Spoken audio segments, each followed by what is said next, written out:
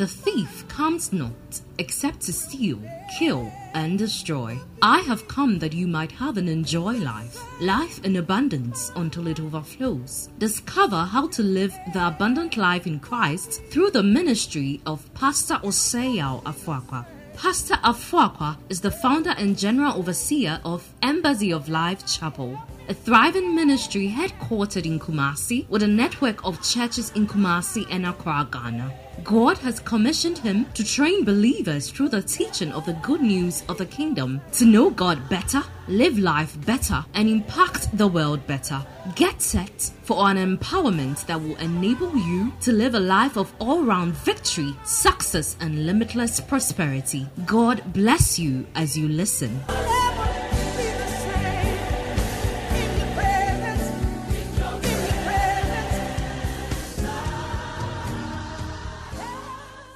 Hello and welcome to Excel Today. I trust that you've had a great week.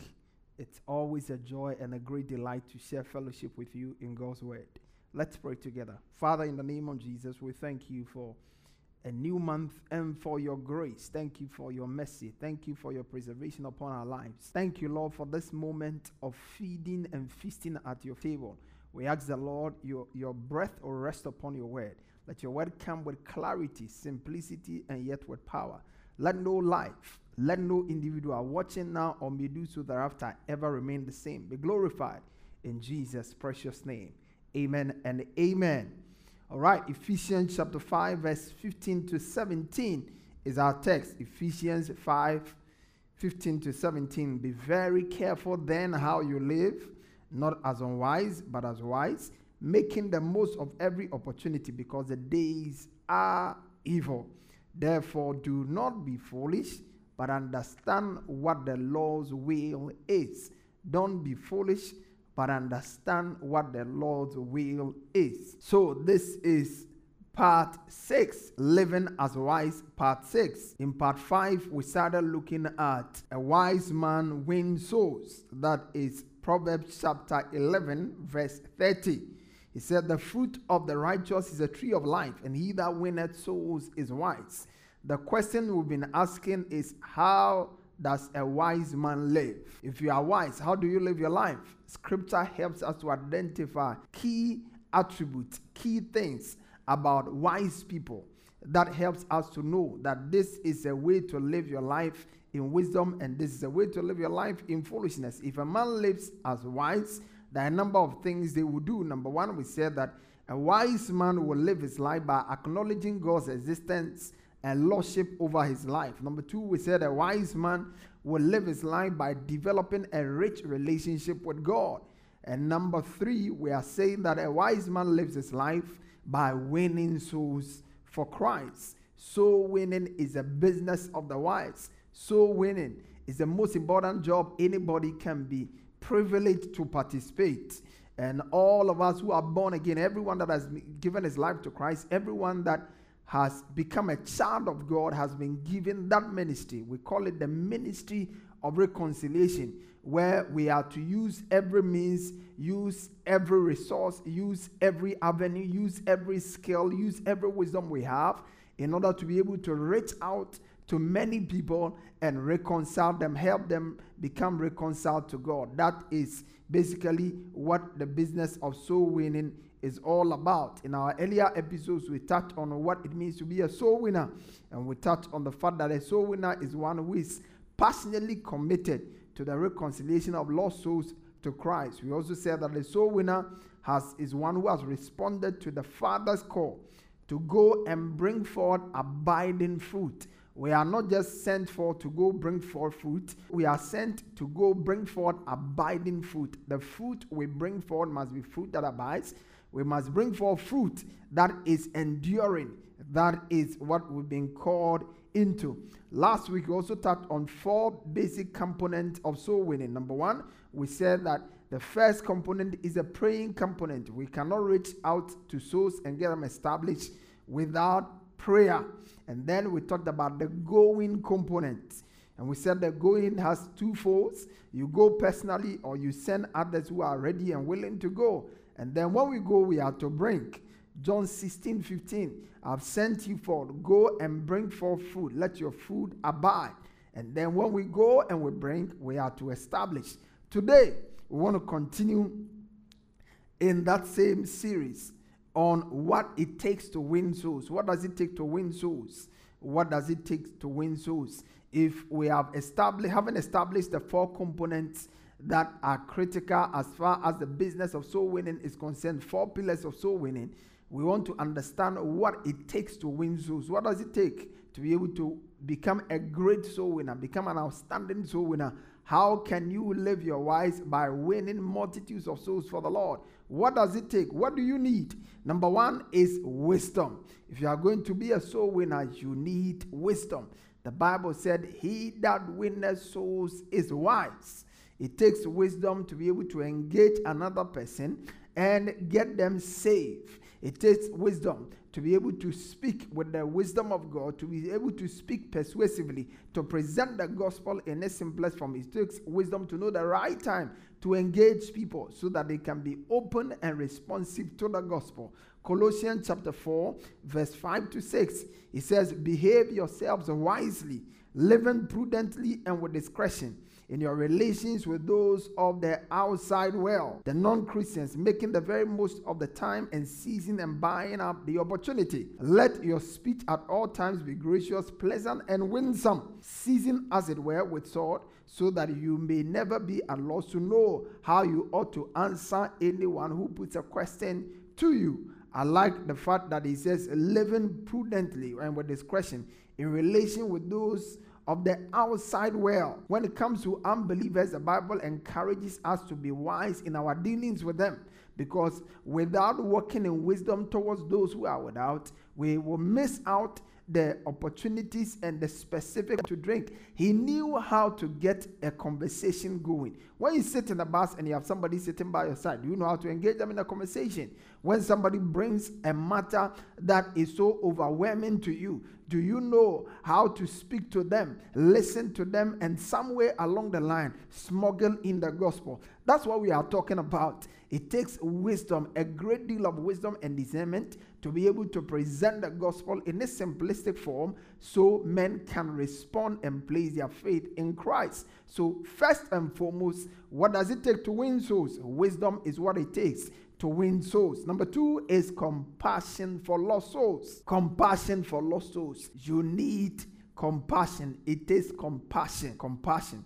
The Bible says in Jude 1:22 and 23, and of some having compassion, making a difference. If you are going to make a difference in the lives of people through the gospel, you need to be compassionate. The Bible said the love of Christ constrained us. When we look at what is ahead in eternity for those who have not placed their faith in Christ, we must naturally be moved with compassion to help them. When we look at the eternal destiny of everyone who is not born again, regardless of how lavishly they live their lives on the earth, their eternal destiny is at risk. And when we think about that in all of eternity, anyone who does not put his faith in Christ will be spending that time in hell, fire, where the torment never goes away. We just cannot help but to reach out with them and preach the gospel unto them. The Bible says, and of some have compassion, making a difference, and others save with fear. What fear? The fear of eternal damnation, the fear of hellfire. When we think about these, the Bible says we should snatch some out of, pulling them out of fire. We should pull them out of fire. The price has been paid and they don't need to land in hell. Our business is to engage them compassionately with the gospel of Christ. Look at what the Bible says in Matthew chapter 9, verse 36. But when he saw the multitudes, he was moved with compassion.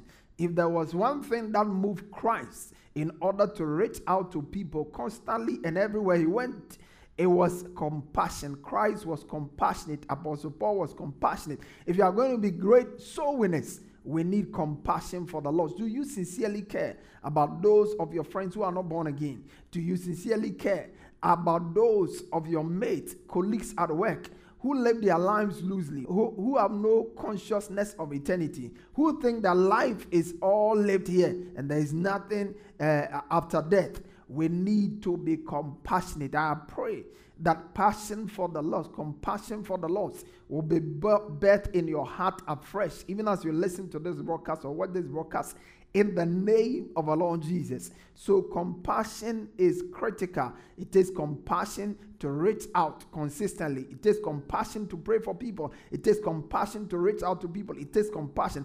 Without compassion, there is no way we can aggressively and effectively reach out to lost souls and get them established for Christ. So compassion, it's important. Number 3, the third thing that is essential and critical for effective soul winning is intercession, continuous intercession. Obviously, that which will bring you into the place of intercession is compassion to see lost souls saved. When you are compassionate about lost souls, you'll be moved to pray for them. You'll be moved to intercede for them. You remember when God wanted to bring judgment upon the nation of Israel, Moses said, if you are going to kill the people, then kill me. That is compassion. The man Abraham stood before God and he debated and engaged with God in prayer. He negotiated. If you get 50 people, will you destroy? If you get 40 people, will you destroy? If you get 20 people, will you destroy?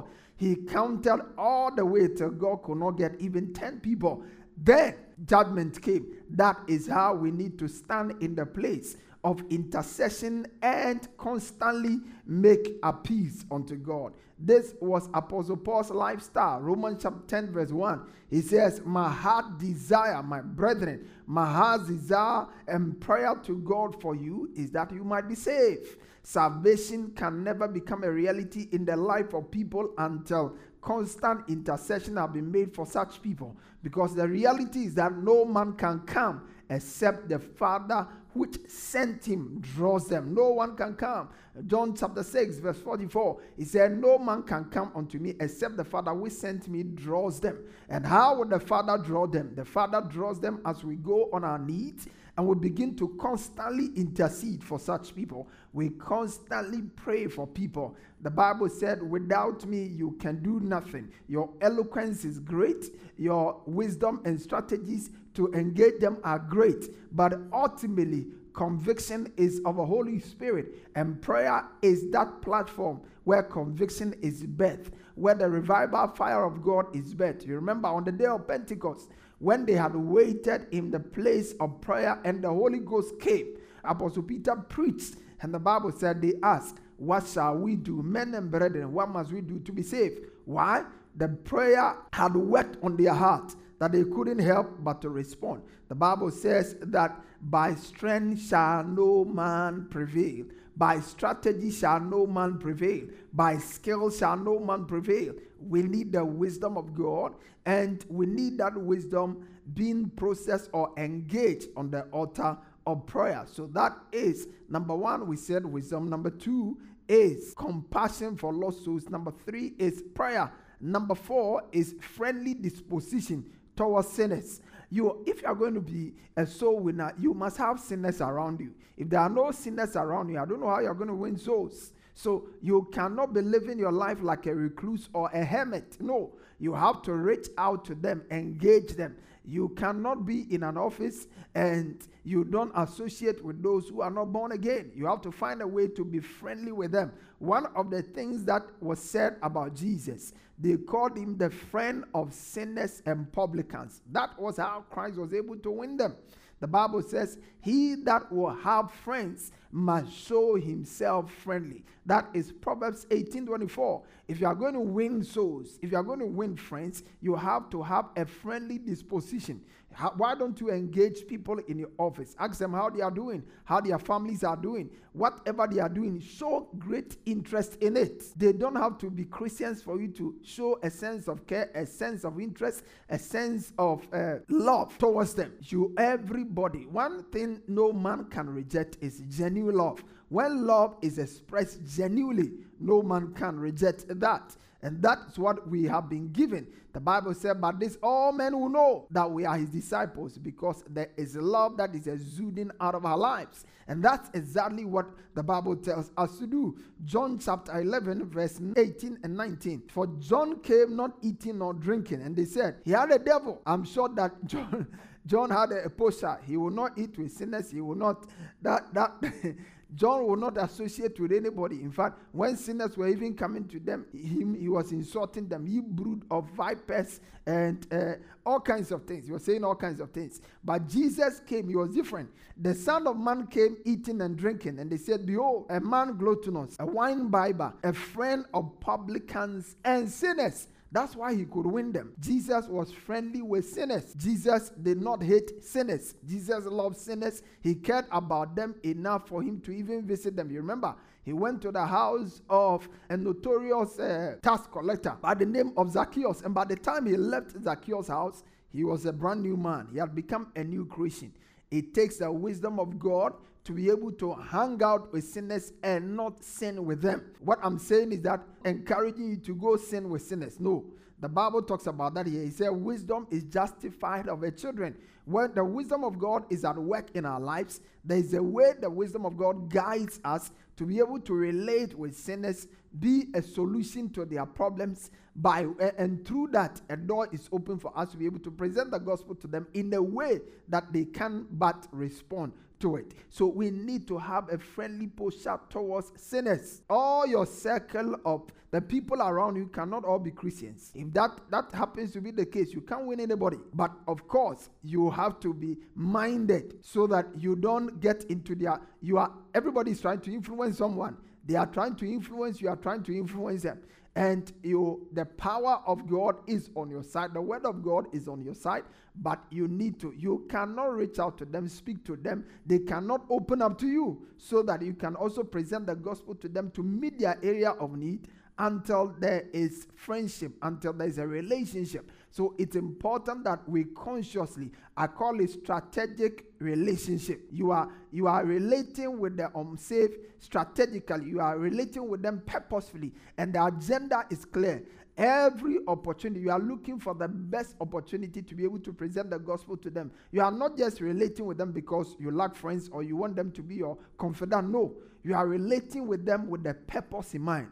Looking for the best opportunity so you can present the gospel of Christ to them. That is critical. We call it friendly posture. You need to have a friendly posture. If you are going to be a soul winner, you need to have a friendly posture towards sinners. Some of us are too much into ourselves to be able to win souls. You sit in a bus, somebody is sitting on your left, somebody is sitting on your right. You sit in a plane, somebody is sitting on your right, somebody is sitting. You just sit there quietly. You carry the good news. You carry the message that can deliver them from eternal damnation, and you keep quiet. You can't afford to do that. So take the initiative.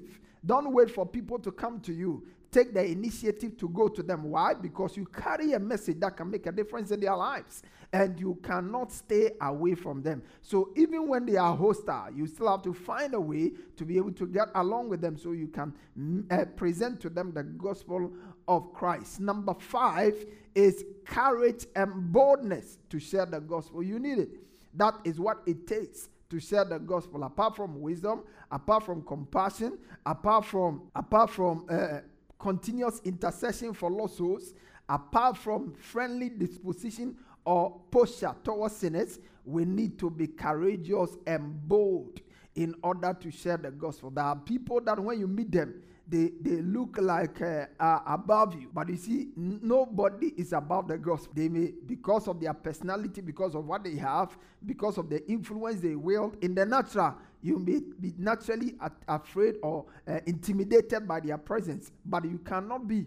Paul spoke to Timothy. He said, for God had not given you the spirit of fear, but of love, of power, and of boldness. That is the spirit we have. The early church, they prayed for the spirit of boldness. Why? Because it takes boldness to be able to preach the gospel. Paul was speaking about it. He said, pray for us that we may be able to speak the word of God with boldness. We must have the courage and the boldness to preach the gospel. The person you are afraid of, that person needs the gospel. Reach out to them. Step out in faith. God will grant you utterance. You may not know where to start from, but when you start, the Holy Ghost will take over your tongue and you'll be able to speak the word of God with boldness. There are too many Christians who go around, I am shy, I am shy. You can be shy about many things, but you can't be shy about presenting the gospel. The gospel is the power of God unto salvation, and you cannot afford to be shy about the gospel. You have to be bold. You have to be audacious about the gospel. The gospel message is so important that you cannot be ashamed of it. Paul said, I am not ashamed of the gospel, for it is the power of God unto salvation to everyone that believes, to the Jew first and to the Greek. That is it. We are called to preach the word instant, in season and out of season. That cannot happen except we do so with boldness. Number 6 is continuous invitation of unsaved friends and family members regularly to church. It's always important. It's the power in an invitation cannot be underestimated. There are people you preach to them, they will not respond. You give them all kinds of things, they will not respond. But when you invite them to church, you never know. Sometimes they will just come, the praise and worship, the Spirit of God just arrest them. A drama administration can go on, the Spirit of God arrest them. It's simple. God has diverse ways of catching people's attention.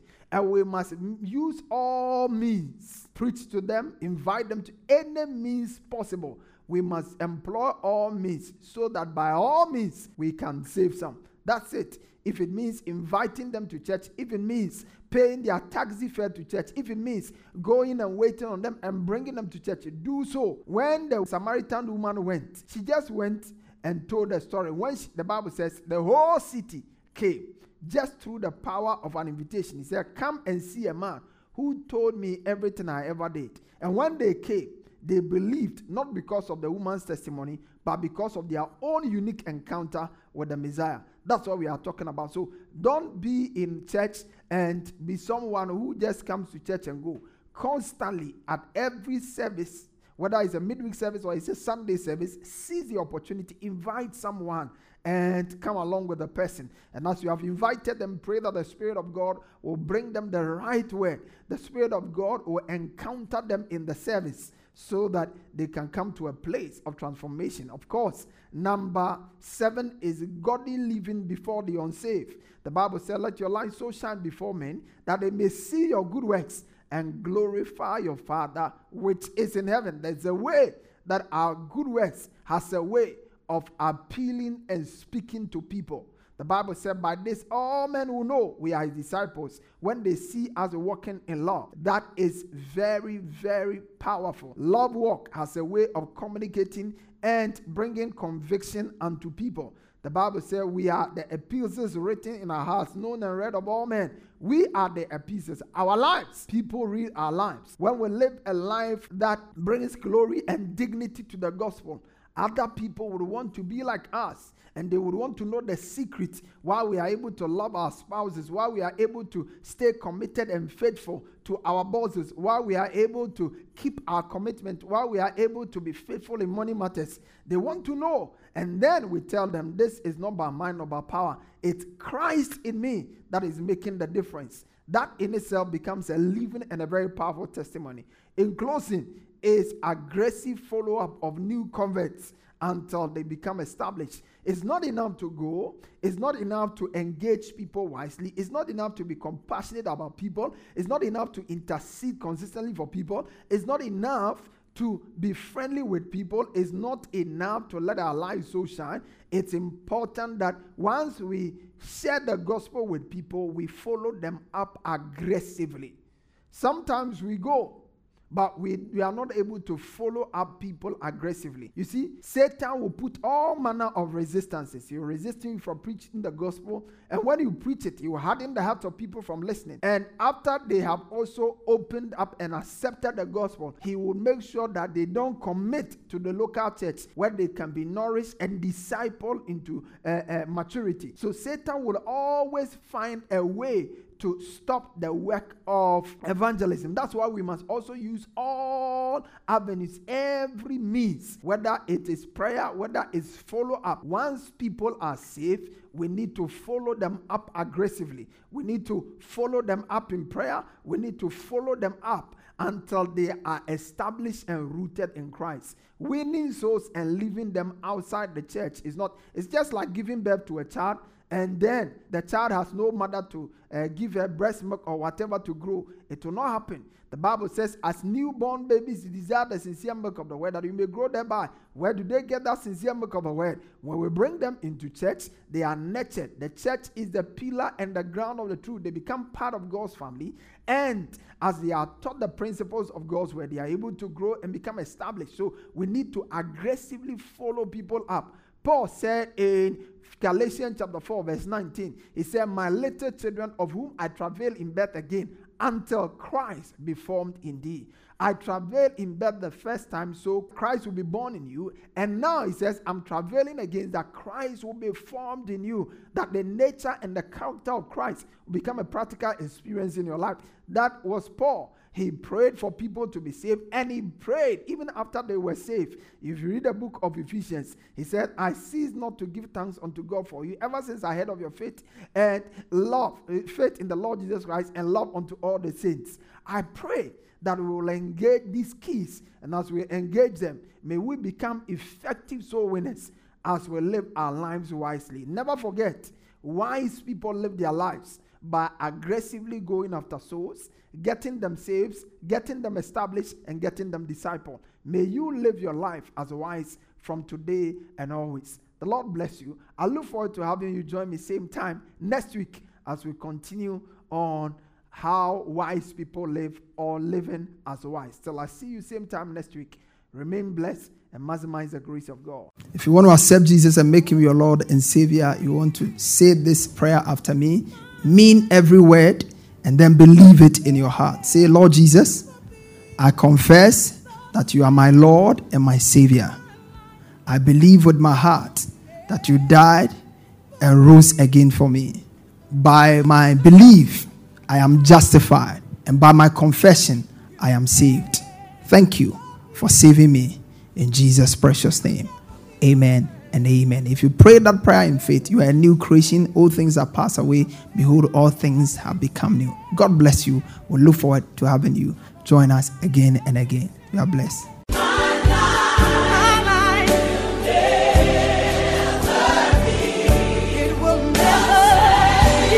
Pastor Afoakwa has just placed in your hands the key for all-round victory, success, and limitless prosperity. Share your testimonies with us on 020-422-5790 or email us at embassyoflifechapel@gmail.com. Get interactive with Pastor Afoakwa on Facebook, Instagram, and Twitter. For more information, visit our website at www.embassyoflife.org. Fellowship with us this and every Sunday for our service at our headquarters church from 8:30 a.m. to 11 a.m. for our Good News service. And on Wednesdays for our Discovery service from 6 p.m. to 8 p.m. Our church auditorium is located on the top floor of Nanama Ejakoma Plaza, opposite the Unity Oil Station, Santata Runabout, Kumasi, Ghana. Alternatively, you can join us online for our services on Embassy of Life Chapel Facebook or YouTube pages. God richly bless you.